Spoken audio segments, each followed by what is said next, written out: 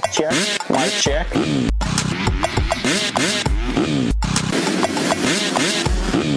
Fly racing.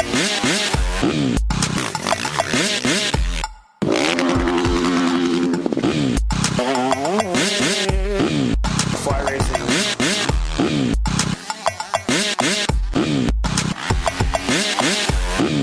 Fly racing.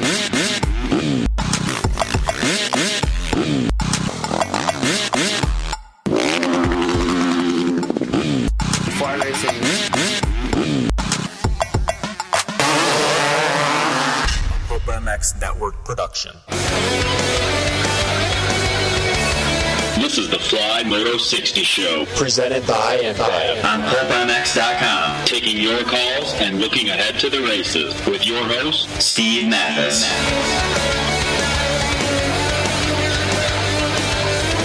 Welcome, everybody. It's noon, March 17th. Fly Racing Moto 60 Show, presented by NFAB. We're live on the air. We're taking your calls at 702-586-PULP. Give us a call. Let's talk some Detroit. Round 11 of 17. Monster Energy AMA Supercross coming up this weekend. And then a weekend off for everybody. Thank you. I'm sure everybody's pretty pumped on that. Thanks for listening. Fly Racing, the original stretch fabric racewear. Fly Racing's third generation light hydrogen gear continues to lead the way in lightweight racewear design. Input from Fly professional team riders.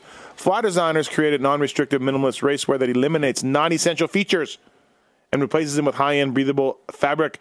The result is the lightest, most flexible and breathable gear on the market. The size 34 pant only weighs in at 24 ounces. Wow!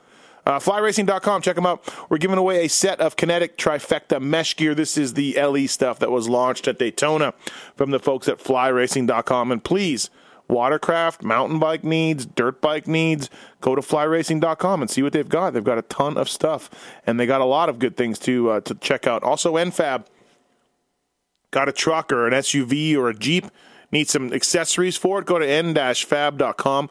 Proud sponsors of the JGR Yamaha Toyota team. They've got a lot of things that you need for your truck, whether it's steps, light mounting solutions, bumpers, things like that. Proudly built in Houston, Texas, USA. Thomas and the boys down there, huge sponsors of the JGR team, like I said, with Pike Nicoletti and Barsha. Barsha's coming back soon, Santa Clara. So we have this week in Detroit, week off, in Santa Clara, and we should see the return of Justin Barsha by then, and then hopefully he'll be able to pick up where he left off, and then we'll also have a few more guys returning to the series. I heard Josh Hansen may be racing that round too also, so number 57 in your program, number 100 in your hearts, Josh Hansen. I'm Steve Matthes, taking your calls, holding things down over there, the Tits Legendary. Hi, Steve. Do we hit the panic button for your rider, Ryan Dungey? Oh, man. My finger was hovering around it. And he got third. He can be beaten. And he crashed, too. Yeah, and he crashed. Yeah. Still got third. Was not a great weekend. But you'll take it. You move forward. The streak is continuing. Right, the podium streak. There was a lesser-known streak that is like 20-something races, is only first or second, was pretty good. Oh, I didn't know that. Yeah, they were talking about that on the broadcast if you listen to it. I try not to. So you try not to. Anyway, you can't win them all.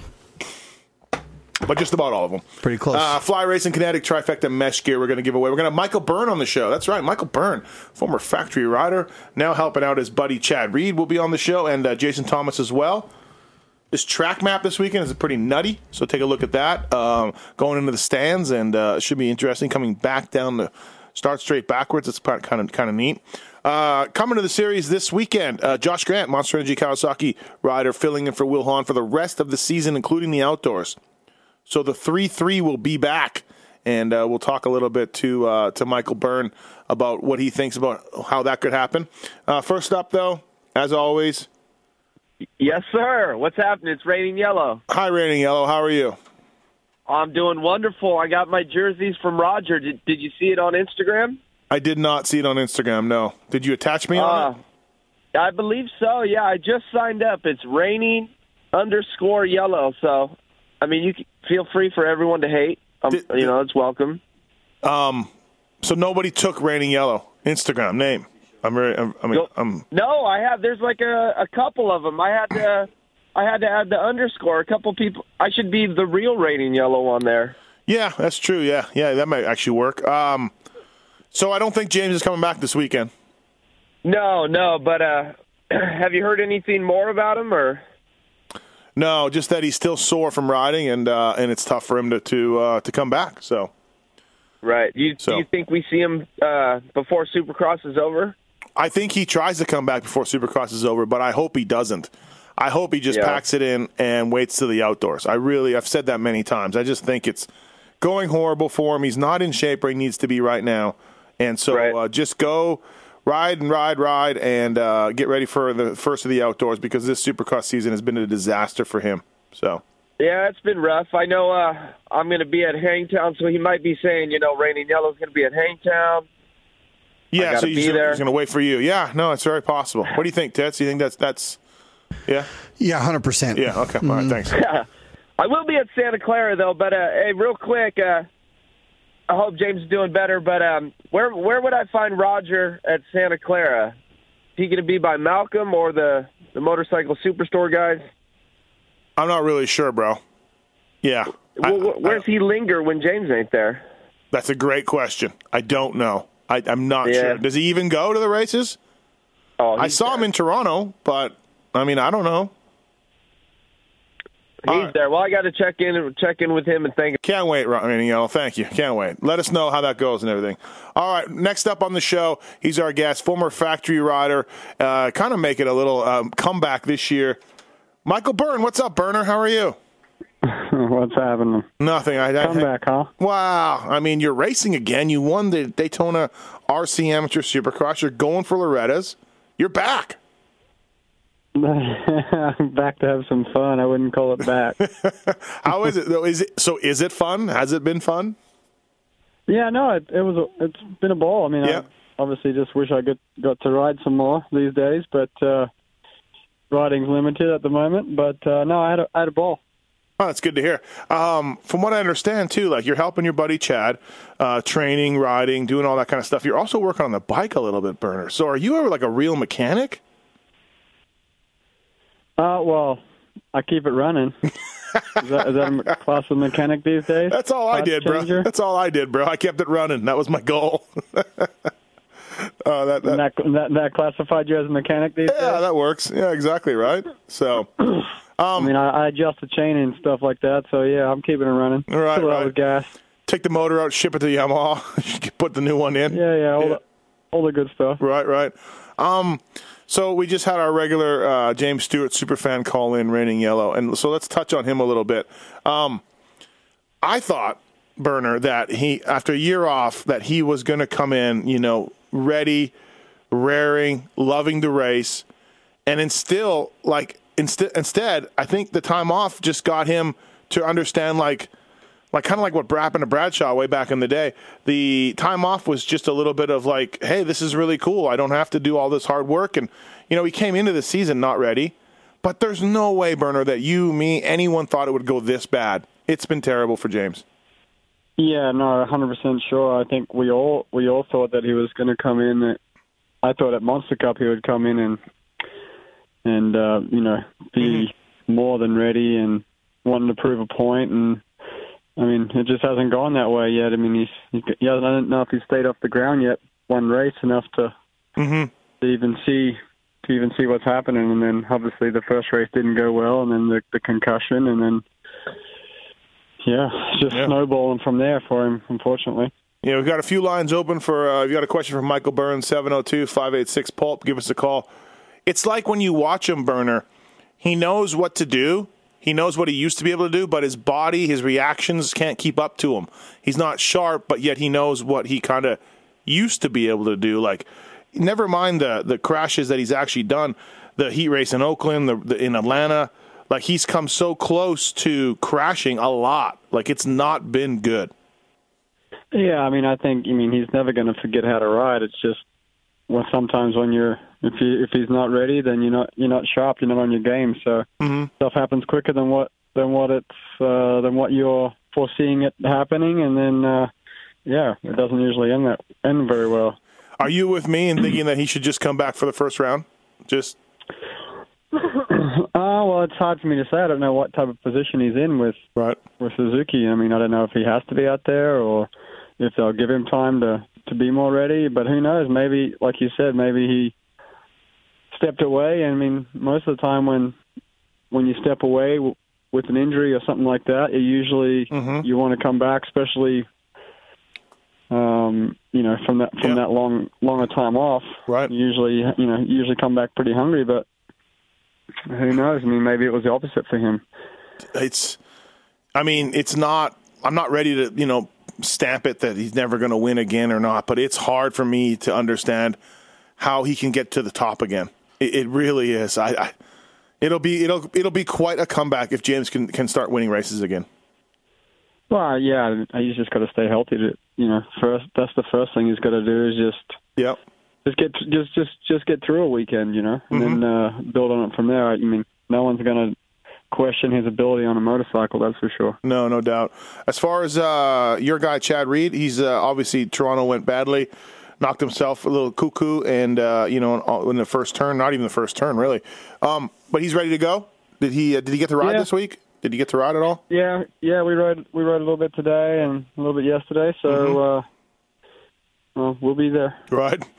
Up and down season for you guys. At times, all of us are like, okay, he's back, he's going to challenge. Other times, not so much. It's been up and down for him. Yeah, I mean, I think not just with Chad. I mean, with a lot of guys. I mean, a lot of guys. I mean, you see Kenny, Sealy, any of those guys, they get a bad start, and then you come from the back and you'll get a fifth or a sixth, which is probably an awesome ride if you look at their lap times and stuff. But then still, you're not near the front guys, So. Right. Seems that anybody who started like in the top three, it's kind of been how they're finishing. So, starts have been key. Yeah, for sure. I mean, they've always been key, but I wrote this in my column last week. Like when you were racing, and Red Dog and this, Chad, James, Ricky, they could pretty much get a terrible start and still land on the podium. And even before that, MC back in McGrath days too. And I don't want to say that like. I don't want to say that you guys like yourself and Red Dog and Nathan and these guys can't ride motorcycles, but these guys could do that to you. They could get up there and pass you and get on the box almost no matter, unless it was a complete disaster. But now, maybe not, right? Like maybe we're just at the point where it's too deep. Well, I mean, I think it's deep, but then also the bikes are better and the tracks are pretty basic, I think, compared to what they used to be. I mean, we had a big set of whoops last weekend in practice, and then you come out for the last practice and they've cut them down, So, yeah. I don't know. I mean, they're trying to keep guys safe, but then they're also elevating the speed, which means that when they do hit the ground, usually you get hurt anyway. So, yeah, it's tough for sure. I don't think the tracks have adapted with the bikes for sure. And that, in turn, makes everybody much closer. Yeah, and when I talk about the old days, you're right. A lot of those old days, it's on two strokes, too. More mistakes were made by everybody.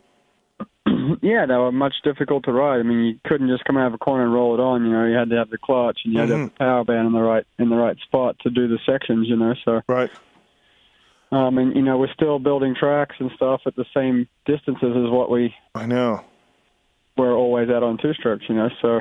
Yeah. I mean, perfect example now, stuff that we used to triple, you'll see the guys quad in a rhythm section, So it's just like, I mean, it's, and I don't really know how much, I mean, you only have so much floor space and so much dirt, So yeah.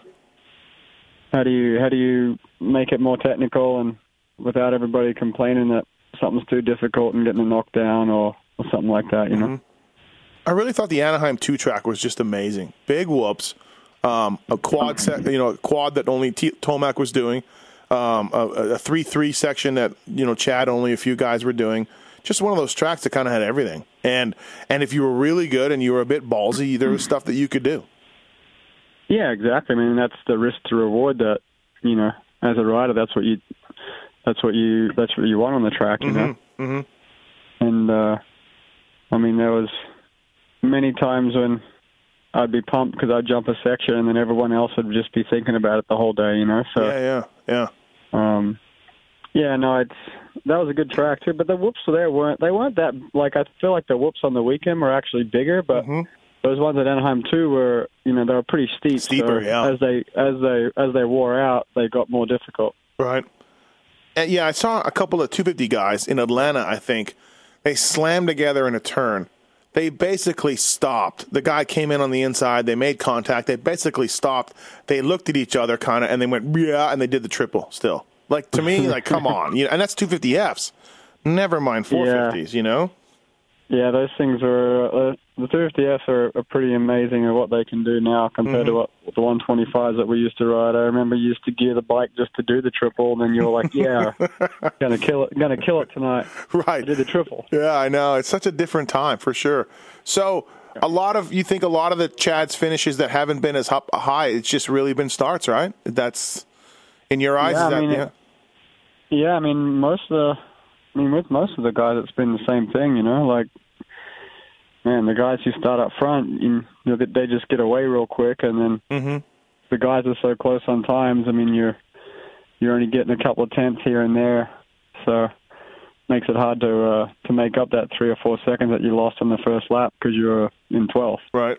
How's it been back with Yamaha? Obviously, you were racing against Chad when he was there. But McCarty and Mike Guerra and Bob Oliver and everybody else being back at the races, Jimmy and all that. How's the team? How's that going? No, I think everything's going really good. I mean, obviously it's still a learning curve. You know, they haven't had a factory team for many years, so they're, you know, adapting to a new style and new bike, and as far as putting it in race conditions, you know. So yeah. It was pretty last minute as far as getting everything done. So I think it kind of happened real quick. So everyone's still trying to learn as much as we can for next season, you know. Yeah, I was thinking before the year. Obviously my job is to talk about this stuff nonstop, and one of my concerns was that Chad didn't get enough testing in. You know, he's notoriously a tester. He likes to work on his bike. He likes to find a setup, you know, each and every weekend that works for him. And he didn't get to really do that just because of the late start and everything. So is it the point where Yamaha is coming up with new stuff all season long and throwing it at you guys still? Or have you changed much off the first setup at A1? Yeah, I mean, obviously we had some times where we thought we found something, and then you try it and you take it into race conditions, and it, you know, and you end up going back for the final or whatever it may be. I mean, you're always trying to make things better, and when you don't have the 2 or 3 months of, you know, at the test track to go through all that kind of stuff, it kind of puts you in a tough position at the races sometimes. Yeah, no doubt about it. You're kind of just still learning a little bit, and then Yamaha's, you know, working with Japan and trying to figure out what they can do, right? Yeah, I mean, and as a rider, if you've done, I mean, we rode a production bike pretty much for a long time, you know, so. A lot of the stuff, I mean, you end up going back to production, not really necessarily that he thinks it's that much better on the track. It's just because he's done 600 laps on it. Right, you know? Right. So there's nothing like knowing your motorcycle and knowing what it does, you know. So it's hard to make changes at a race and then feel comfortable on it, you know. Right. Let's get to some phone calls here. Justin, what's going on? Welcome to the Fly Racing Moto 60 show. What's your question for Michael Byrne? Hey, Burner. What's up, Steve? How are you? Can you guys hear me all right? Yeah. Okay, cool. Sorry. I was wanting to ask Michael about back when he first came over to the States and kind of his rookie year, maybe a year or two before, about how it was kind of with the American public. I've heard, like, Langston talking about how he was treated kind of poorly, and then, you know, even Reed and some of the other guys, Albertine, and those guys always seem to hit a wall when they come over here and not be super welcomed. I just kind of wondered if he experienced the same things. Well, I mean, Grant's an asshole anyway sometimes, so just kidding. No, I mean he's South African. Come on. Yeah. No. I mean, when I came out, it was pretty. I mean, I would say it was pretty smooth for me. I mean, obviously it helped for me because I had Fro in my corner, and the first year I rode for him, I mean, I was only here for a Supercross season to start with, so But my transition was pretty good. I mean, I got to work with obviously Fro first, and then Ziggy at Factory Connection, and all those guys there, which were super supportive, and they were super nice people just in general. So that transition was tough. I mean, I didn't really have too much of a hard time from the fans that much. I mean, I was so new, I guess. So I was just trying to learn each weekend and just take it all in. So you kind of get in your own little world there for a while. And Plus, I would say my transition's was pretty good. Plus, I think Australians are just different. They're treated they're different from the Euros or South Africans or whatever. I just think it's like a Canadian. Like, it's like whatever. I don't know. I just feel like the American public isn't as much, hey, these are foreign guys or whatever, as far as cheering for them or whatever. Yeah, I think sometimes too, like if like coming from France, I think it can be harder sometimes because, I mean, people think that you're going to be arrogant or whatever, and but people think Australians are just pretty cruisy, I guess. So Yeah, exactly. All right, thanks, Justin. Sure, no problem. I think I remember Burner's first shift catalog cover way back. I still believe I have it in my box of old magazines and catalogs of it. 990. That was pretty cool. The number 990. Yeah, and he was, I think, throwing a whip in some brand new shift gear that was just coming out. The brand was still brand new under Pro and everything. So cool. All right, guys. Thanks. That was some pretty cool stuff. Why'd you pick 990? Who did you pick that, or did he just gave it to you? No, that's just that's what the AMA gave me. Oh, okay, I was going to say it was a really weird number to this day. You just don't really see that from anybody. I'm like, I want a license. They're like, all right, yeah, 990. No, you're like, okay, all right, cool. Hey, Dave, what's going on? You want to talk to Michael Byrne? Yeah, I got a question. I know, Steve, we've heard your opinion. I want to know, he's a former racer and a racer, what his opinion is about this. What the hell is it? Chase for points? Yeah, chase stuff. Yeah, exactly. Maybe next year. What do you think, Burner? I think it could make it interesting for sure. I think if it reset now, I mean, obviously Roxon would be winning right now as far as points would go. It's hard to say. I mean, it could make it more interesting, but then also I think it hurts Dungey, because he's Mr. Consistent, and and that's half the battle sometimes, is staying injury free in the sport and being able to make the season is definitely tough. So it just depends on how they're going to work it. Is it going to be just 10 guys in the chase at the end? Is it going to be the top 20 in points? I don't really know that much about it yet. So yeah, they I don't know either really, but I would imagine it's the top 10 guys plus whoever gets a win. And then if you were leading the series, you would get a bit of a handicap. You beat 10 points up or something. So you get bonus points for certain things. Yeah, exactly, to reset the field. But I'm in favor of it. Why not? Let's try it. See how it works. If you're Ryan Dungey, obviously you're not that pumped on it, but yeah, let's do it. So, all right, thanks, Dave. Hi, man. Talking about the chase. Chase is on the line. Chase, you want to talk about the chase? Yeah, Dave just kind of touched on it with you guys, and I just kind of what you guys talked about earlier in the difference, between 250s and 450s, and I feel like a chase would bring back some of the intensity, in the final rounds, just the nitty-gritty getting down to it. Do you guys agree? Yeah, I like it. I think it's good, man. Again, like if you're Ryan Dungey or whatever, maybe you're a little pissed, but sure. Yeah, I think it's fine. Plus if you're Chad Burner, you get a reset. You can catch fire. And like Marvin. Yeah, I mean, it can go both ways for sure. Yep. Coming into some the guys season, are going to be mad. Marvin taking 11th and 15th, it was kind of a mess. He had really no shot at a title, but he's riding as good as any title contender could be. So I feel like it levels the field. It gives the guys who are still putting in the time, but they got hurt in the beginning and they just needed some races under their belt to get them back in it. I feel like it brings a great aspect. Intensity back to I mean, I don't know. How do you look at it? If you win a race, then do you just cruise around for the next, 9 races because then you're in, or like no, because it's right now difficult. No, because like they used to do it in NASCAR. Like right now, if this chase started tomorrow, Dungey would have a 10-point lead or 5. He would, because he was leading the points going in. He would be still the points leader in the chase. So you do want to still finish as high as you can, in the points to get the handicap. You're still going to have your sandbaggers, though. Yeah, maybe so. So, all right, thanks, yeah, Chase. I mean, you're asking guys to take a risk or not to take a risk, so who knows? Yeah, no, I think I like it. I think it's good. Hey, Josh Grant in Daytona, Burner, he did pretty well, better than I thought. He got a 7th. He's now filling in for Will Hahn for the rest of the season. Where do you expect to see him slotted?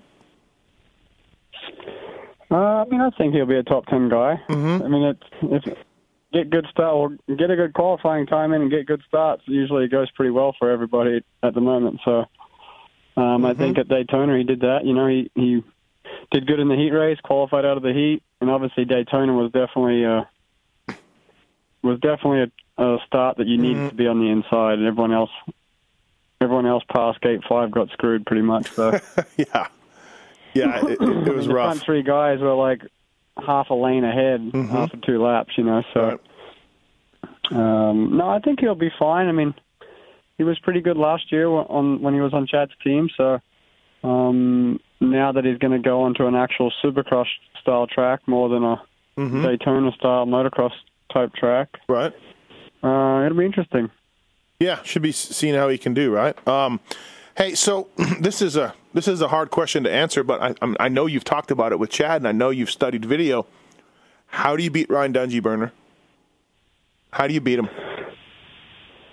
I mean, what do you mean? He's been getting beat the last. He's only won 2 out of the last 5 races, so this is true. You're absolutely right.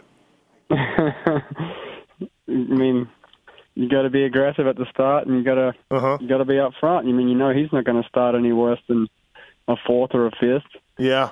So, I mean, you got to be there.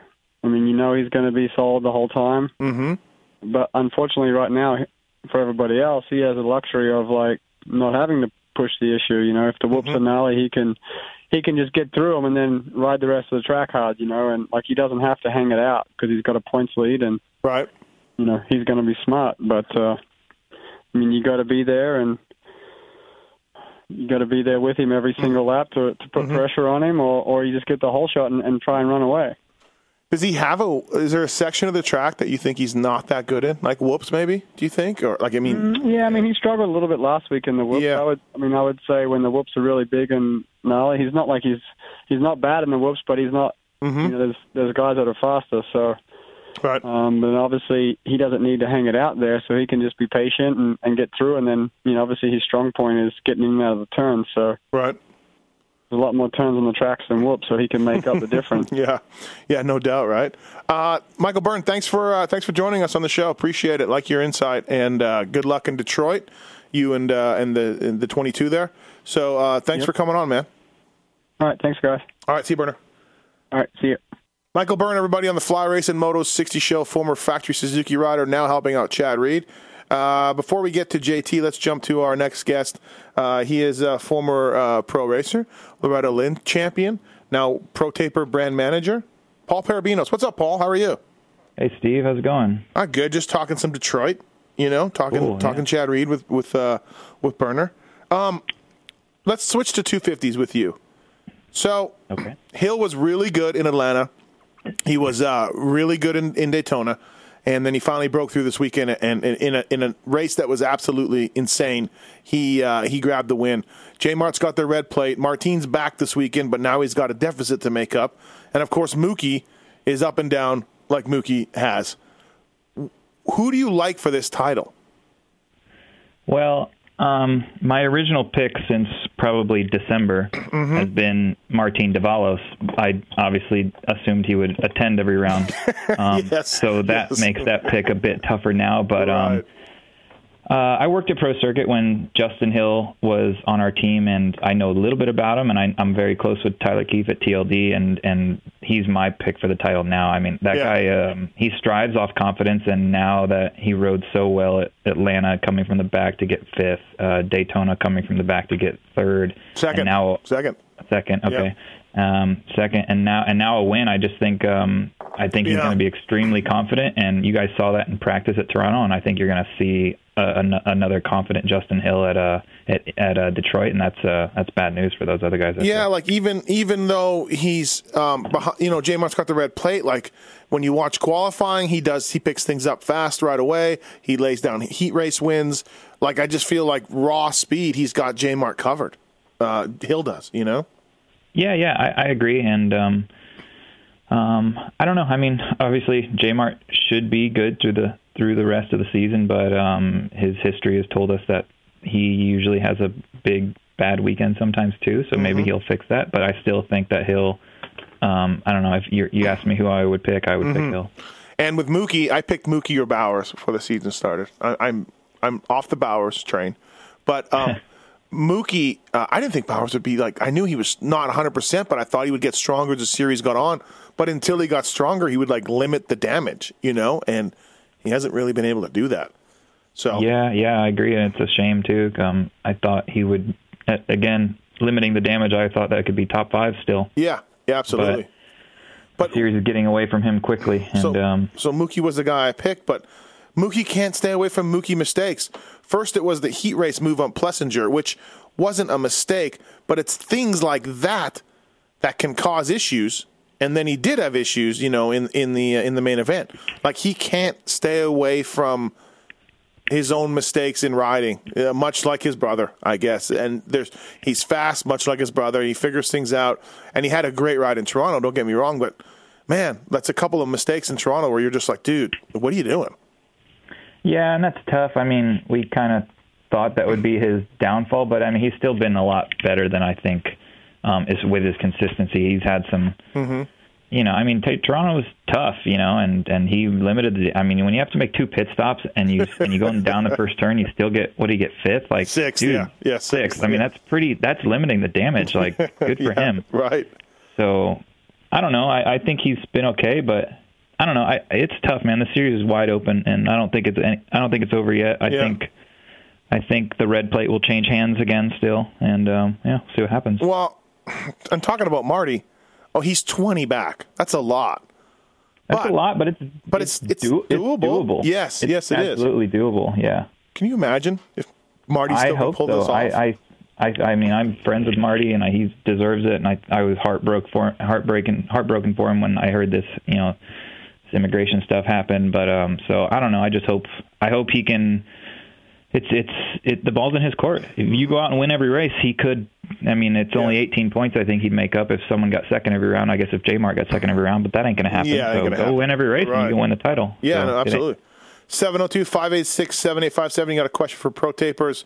Paul Parabinos, give us a call. And how are things at Pro Taper? Everything going well? Yeah, it's good. It's always busy here. We have a small staff, but I really enjoy the job, and it's still very much tied to racing, and it's not the same type of tie to racing I've had when I was a mechanic. It's very, very different, but right. But yeah, I enjoy it a lot. It's better for me as where I'm at in my life, and it's great. I'm having a great time. Speaking of you being a former mechanic, of course, you work for Dean Wilson, Blake Baggett at Monster Energy Pro Circuit. The Monday meetings at Pro Circuit with Tyler Bowers and Arno Tonis, how do you think those are going? Well, I could probably guarantee that the whole meeting after Toronto is not good. wasn't good. So yeah, we would always have a video night on Monday night, and right.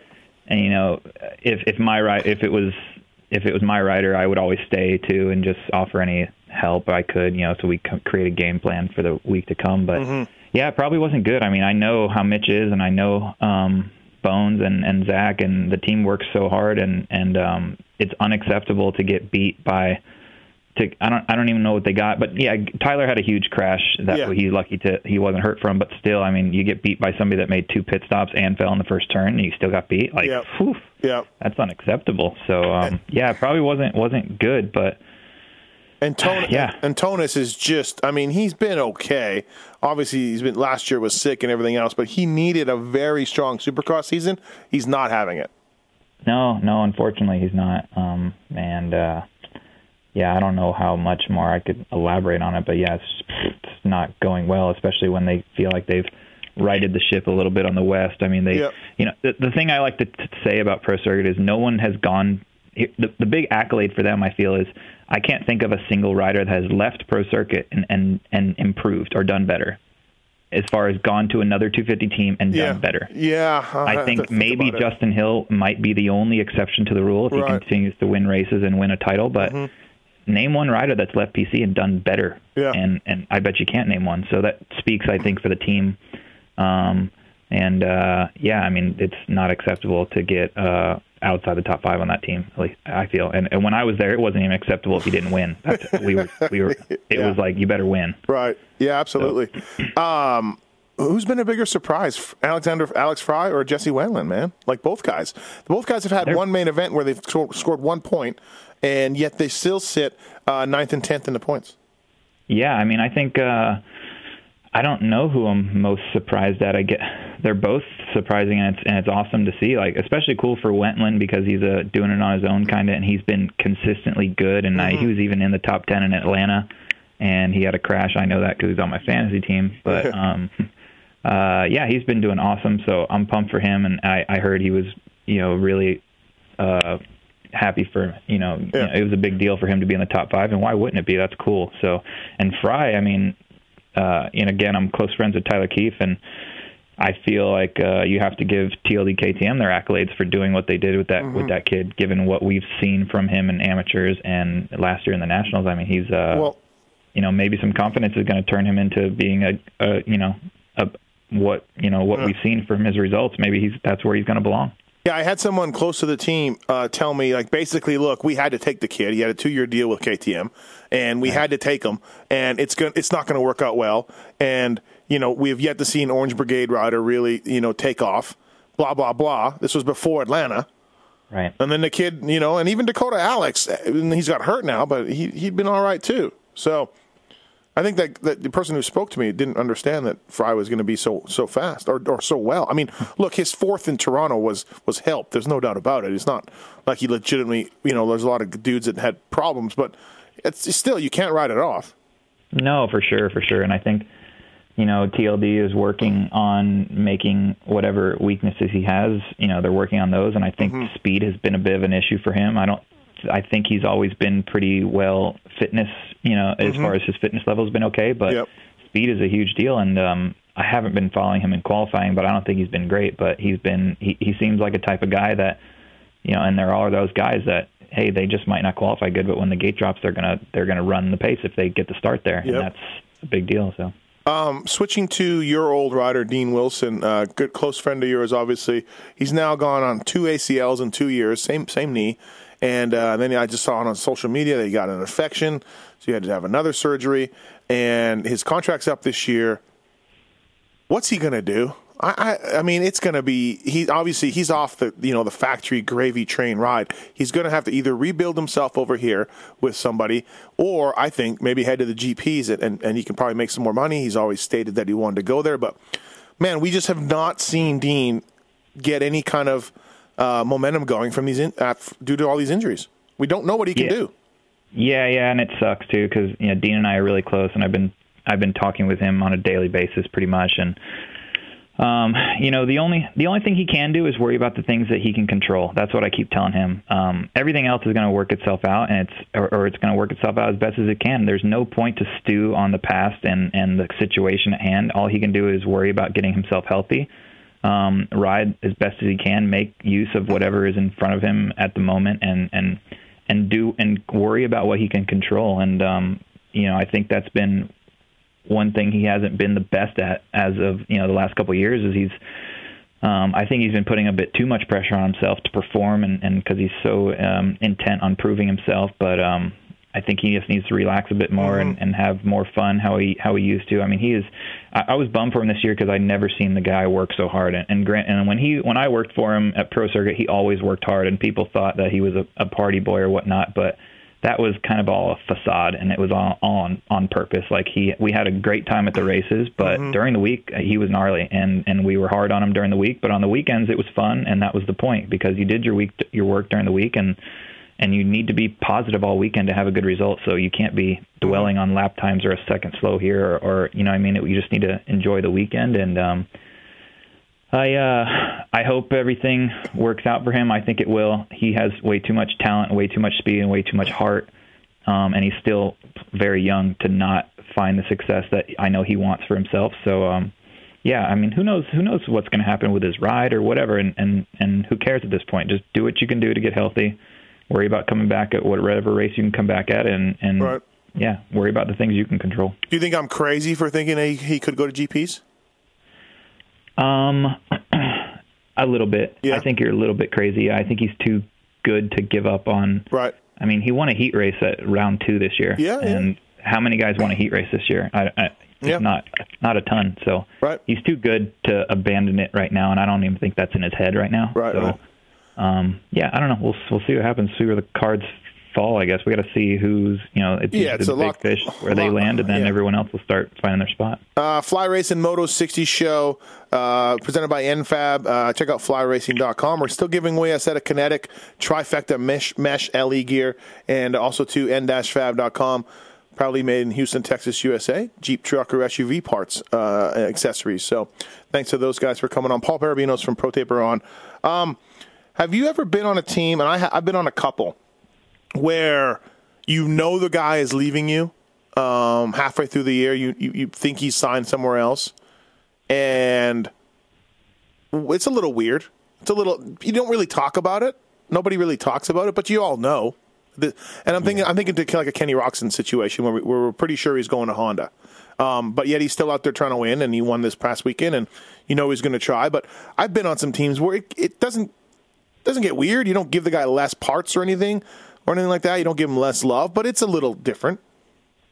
Yeah, it is a little bit. The only thing I've seen, obviously, I've been on teams where that's happened numerous times, and the only thing, nothing changes. There's still immediate goals. Everybody gets rewarded for their immediate goals. Everyone, if you win races, everyone is, everyone makes a little bit more money usually, and so the immediate goals never change. And I think it's just a reflection of a team's business sense and their who they are as people, that they don't give up on anyone until the job's done. You have a contract with that guy through the entire year, and you need to abide by the contract and provide him with the best situation he can to win races for you, for the team, for himself, for everybody. So it can be weird, and I think the only situations where when you come to parts is when there's some new stuff happening next year, and he's going to a team that you guys will be competing against, then if you're testing a 2017 motorcycle in 16, there's no reason to give it to the guy that's going to be leaving. You have other riders on the team that can test that stuff for you.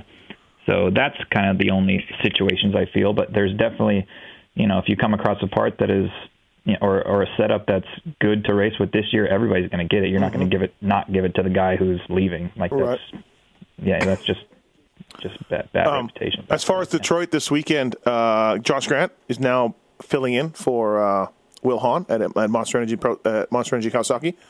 Has that been announced already? Or? Yeah, I think so. I don't know if it's official, but we know it's going to happen. He got a 7th in Daytona. Do you think that's consistently where he can be? I think so, and I mean I know Josh really well too, and he told me at Daytona already about the Cowie thing was going to happen, and before he even raced, and I mean I think I spoke with you a little bit on the fantasy podcast about him. I said he'd be on my team no matter what, and that's just the type of guy Josh is. Like he shows up. He's never one to get nervous or put pressure on himself, and he performs to his ability usually every time, I feel. He's not a head case by any means, so I think you can throw all that stuff out the window with him. He's just too good to you know what I mean? Like he's just very, very talented on a motorcycle. The guy is gnarly, and consistently top 7. I don't think that, but I think, top 10. If he's a top 10 guy, he's a top 10 guy. Yeah, he gets 2 good starts. He's going to be on too good of a team, and he's too talented to not. And so, I look for him in the top 10 Detroit for sure. Christophe Pourcel's back this weekend, but he's riding a bit injured from what we hear. Did he really got hurt? Yeah, I think he really did. Okay. Yeah, I know. I didn't think so, neither did you, but I've been told from Wygant, who talked to Bobby Hewitt, that he saw X-rays and everything. Now, whether they were and I didn't know that because a friend of mine sent me a photo. I don't know where he found it. I think it was on Instagram that him and he got married right before Toronto, I thought, at a courthouse. Oh, really? I think that's what, I can't remember. I get too many people texting me, but it's a mystery. And I was like, oh, maybe, I know his girlfriend very well, and maybe I was like, oh, maybe he's having some visa stuff too, and he's trying to do that to get it fixed. I don't know. I don't want to put. Hey, I'm with you, bro. We all sat there the same thing and just was like, huh? What's going on? Yeah, so. but that's cool that he's going to be back and he's racing, and his injury's not serious to where he's going to miss time, because that's. I mean, he's cool to have in our sport, and he's fun to watch, and he keeps getting better typically, or usually. So, yeah, that's cool. Right on. Well, hey, Paul, thanks for on short notice taking time for us. I appreciate it, man. Yeah, no worries. Paul Barbinos, ProTaper.com. ProTaper USA? Right. ProTaper.com? ProTaper.com, yeah. Yeah, there we go. All right, thanks, man. Appreciate it. All right, take care. All right, that's Paul Barbinos from ProTaper. Steve, what's going on? How are you, man? Hey, Steve, how you doing? I'm good. What's happening? Hey, just want to say I really appreciate your show. It's about time someone started doing a show where they're getting behind the scenes and stuff. Thank you. None of the other media is covering. You do a great job at it.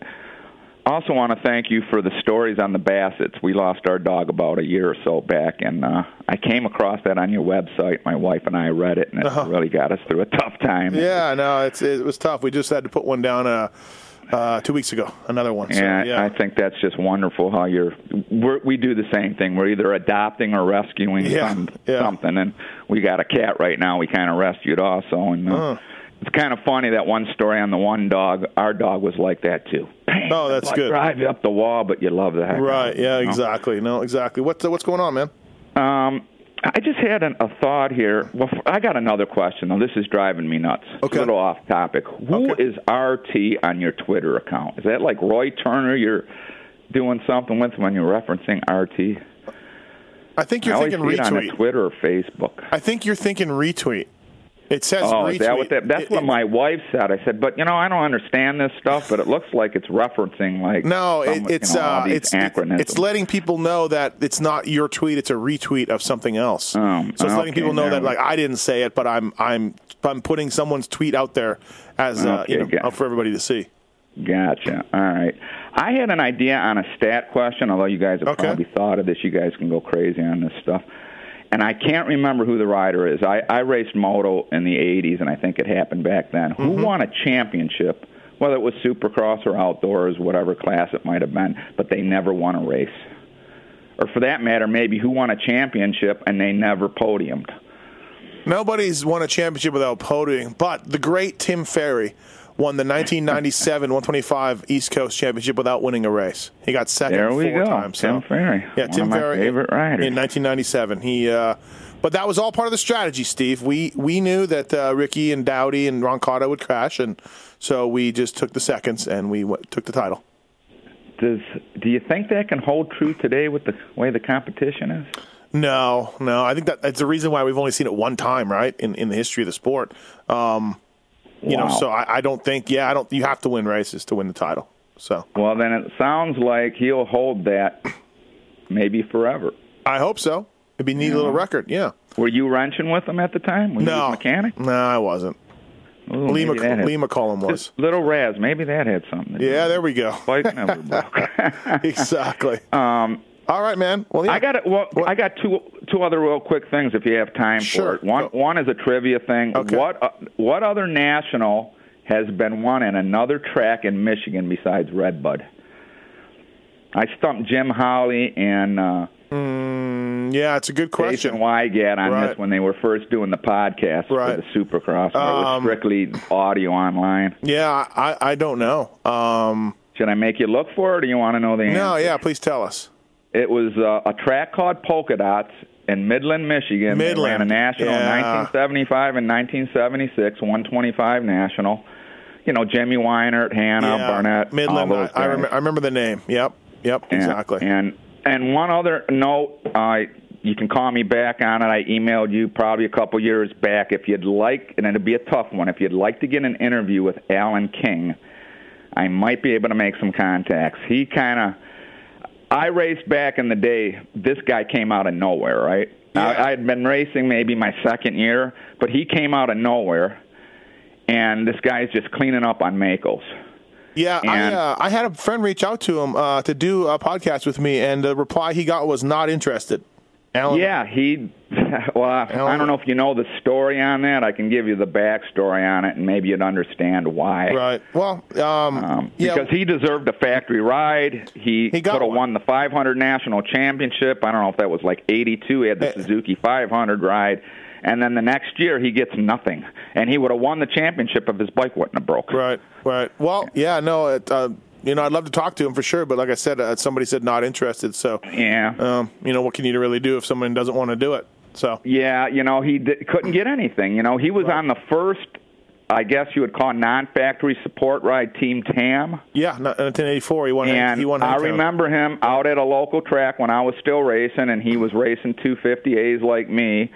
And I'm walking by him going, hey, we got to get to the start line. And he was running Honda CR250, and it's like, I'm done for the day. I go, what are you talking about? I go, I bent my rotor. I said, you don't have a spare or nothing? He says, no.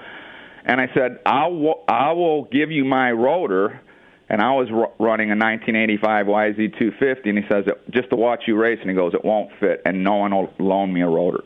Oh, bummer. I'm like, geez. He goes, I've got one bike right now, and hopefully I'm going to have a race bike, and we're going to see how it goes. But back in the day, I was running 125s. He comes out of nowhere. Yeah. I knew the guy that knew him, and I find his number, his bike out in the pits. I'm like, who is this guy? And it turned out to be somebody I knew I was going to buy a 125 RM off of him. And he says he didn't even know how to ride last year. Okay. We had to show him how to ride, and now he's kicking everybody's butt. And I used to just get off my bike because his motos would be after mine. He was running 250 and 500 class, and just watch this guy in awe. Just unbelievable. Cool story, man. We got to run, Steve. Thanks for the story, man. Appreciate it. Hey, one thing, I hope I'm not being bold. My wife met me when I was racing, and you were saying maybe you were going to give out some tickets for Detroit. Oh, yeah. We can't afford to go. Yeah, sorry, man. We already gave them out. Yeah, we did it on Twitter. So. All right. Well, keep up the good work, man. Thanks for the show. I appreciate it. Steve from Michigan with some trivia. Jason Thomas, welcome to the show. What's happening? How are you? Not too bad. How about yourself? Did you see the track map? I did. From Detroit?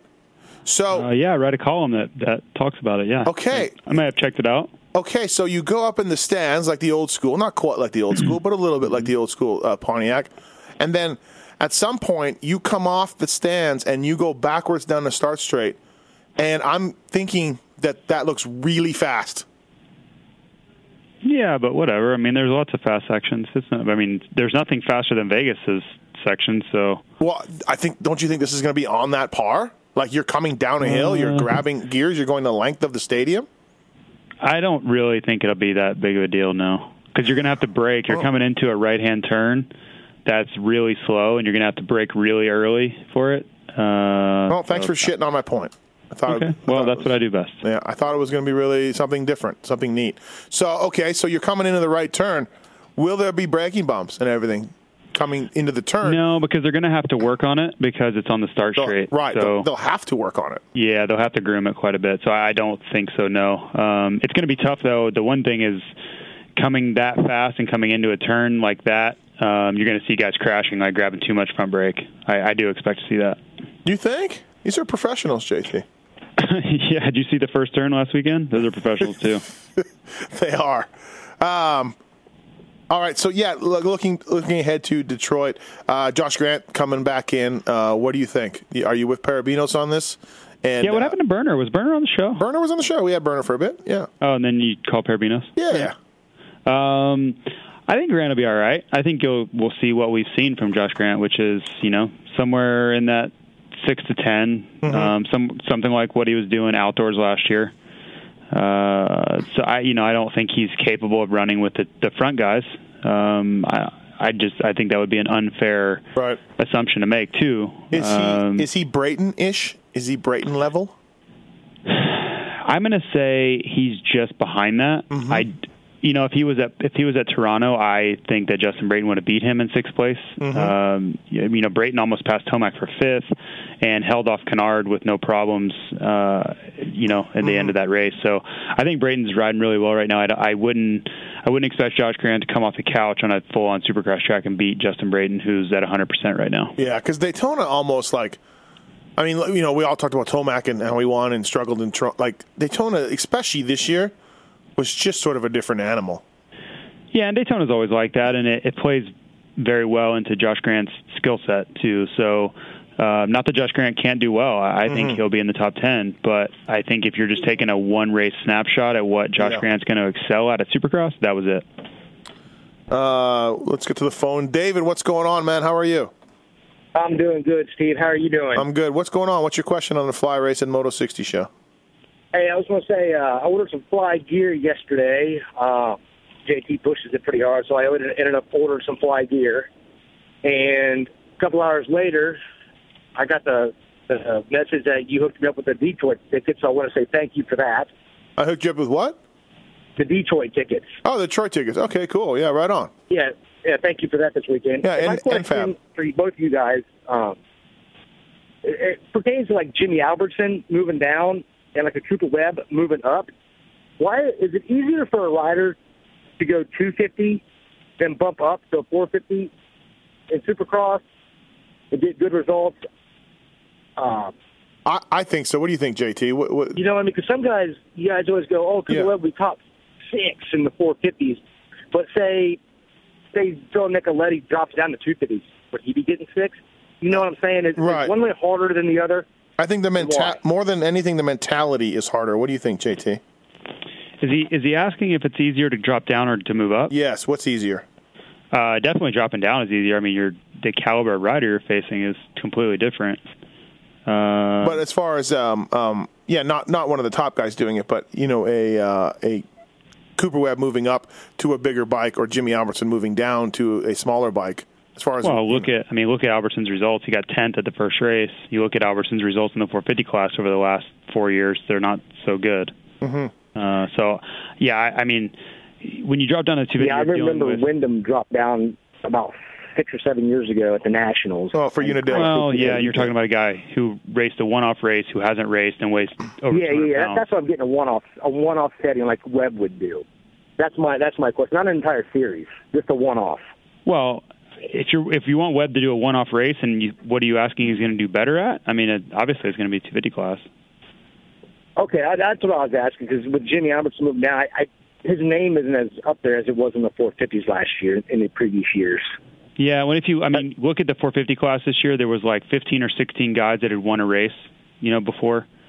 And then you look at the 250 class lineup, and there's all kinds of holes in there. I think he made a good racing move. I don't know about financial move. But that's what your guys' take was. Yeah, I think the purse money is way less than 250s, but you can do better. So there's that argument. You know, if you're Jimmy Albertson, you have a team with Motorcycle Superstore.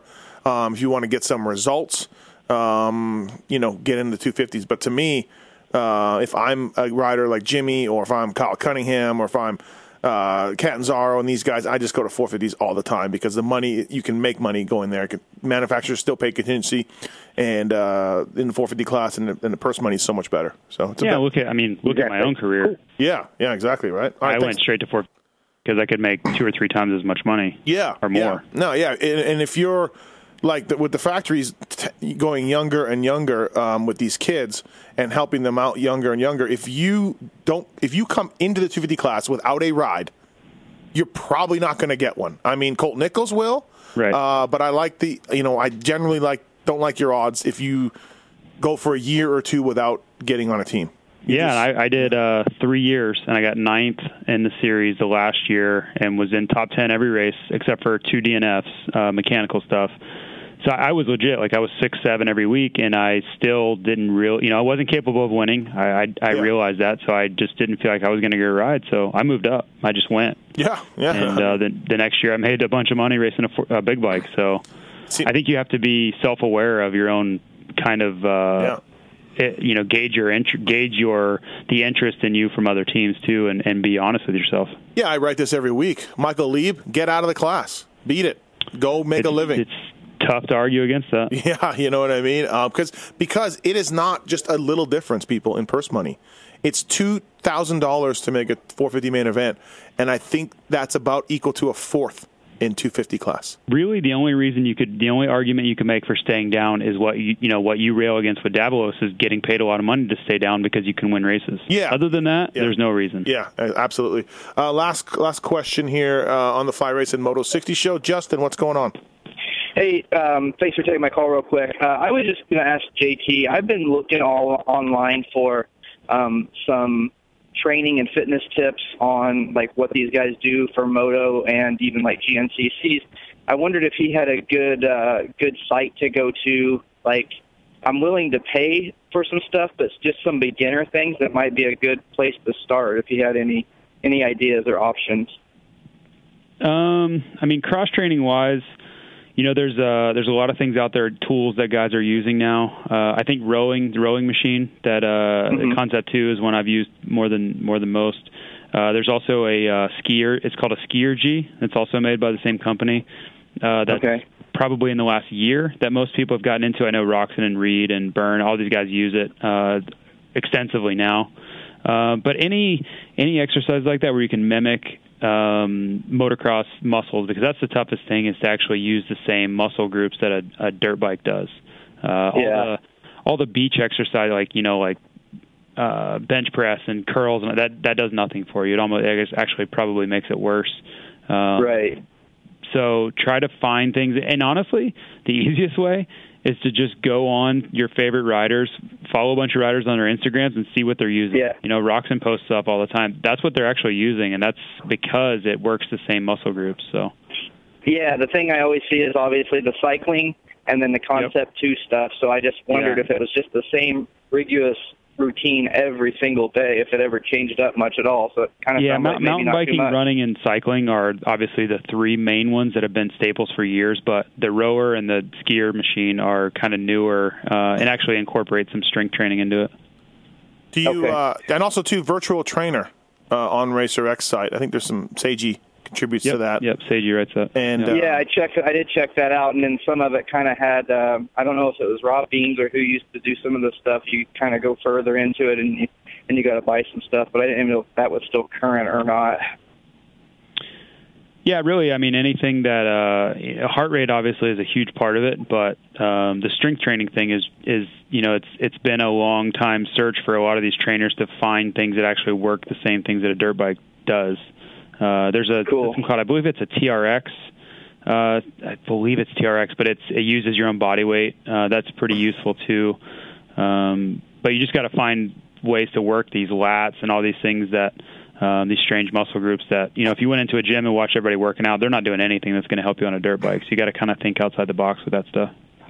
Yeah, my gym has a rower, and no one's ever on it. So there you go. I'm going to get on that thing. I'm going to get on that and be the only guy on it. Justin, you want some fly racing kinetic trifecta mesh gear? Yeah, that'd be great. All right, stay on hold. You win. Thanks for listening. Thanks for the call. Cool. Thank you guys so much. I appreciate it. All right, no problem. JT, thank you, buddy. We'll be calling you from Detroit this Saturday night for the Pulpamex Detroit Supercross viewing. What do we call it? I don't know what you're calling it. Yeah, I don't know either. We'll figure it out. Thanks for your time, buddy. All right, see ya. All right, everybody. Thanks for listening. Fly Racing Moto 60 Show presented by NFAB, flyracing.com, n-fab.com. Tits, thank you for everything back there. Really appreciate it. Working hard, buddy. We're off next week because there's no show. So don't listen next Thursday. Listen after that, though.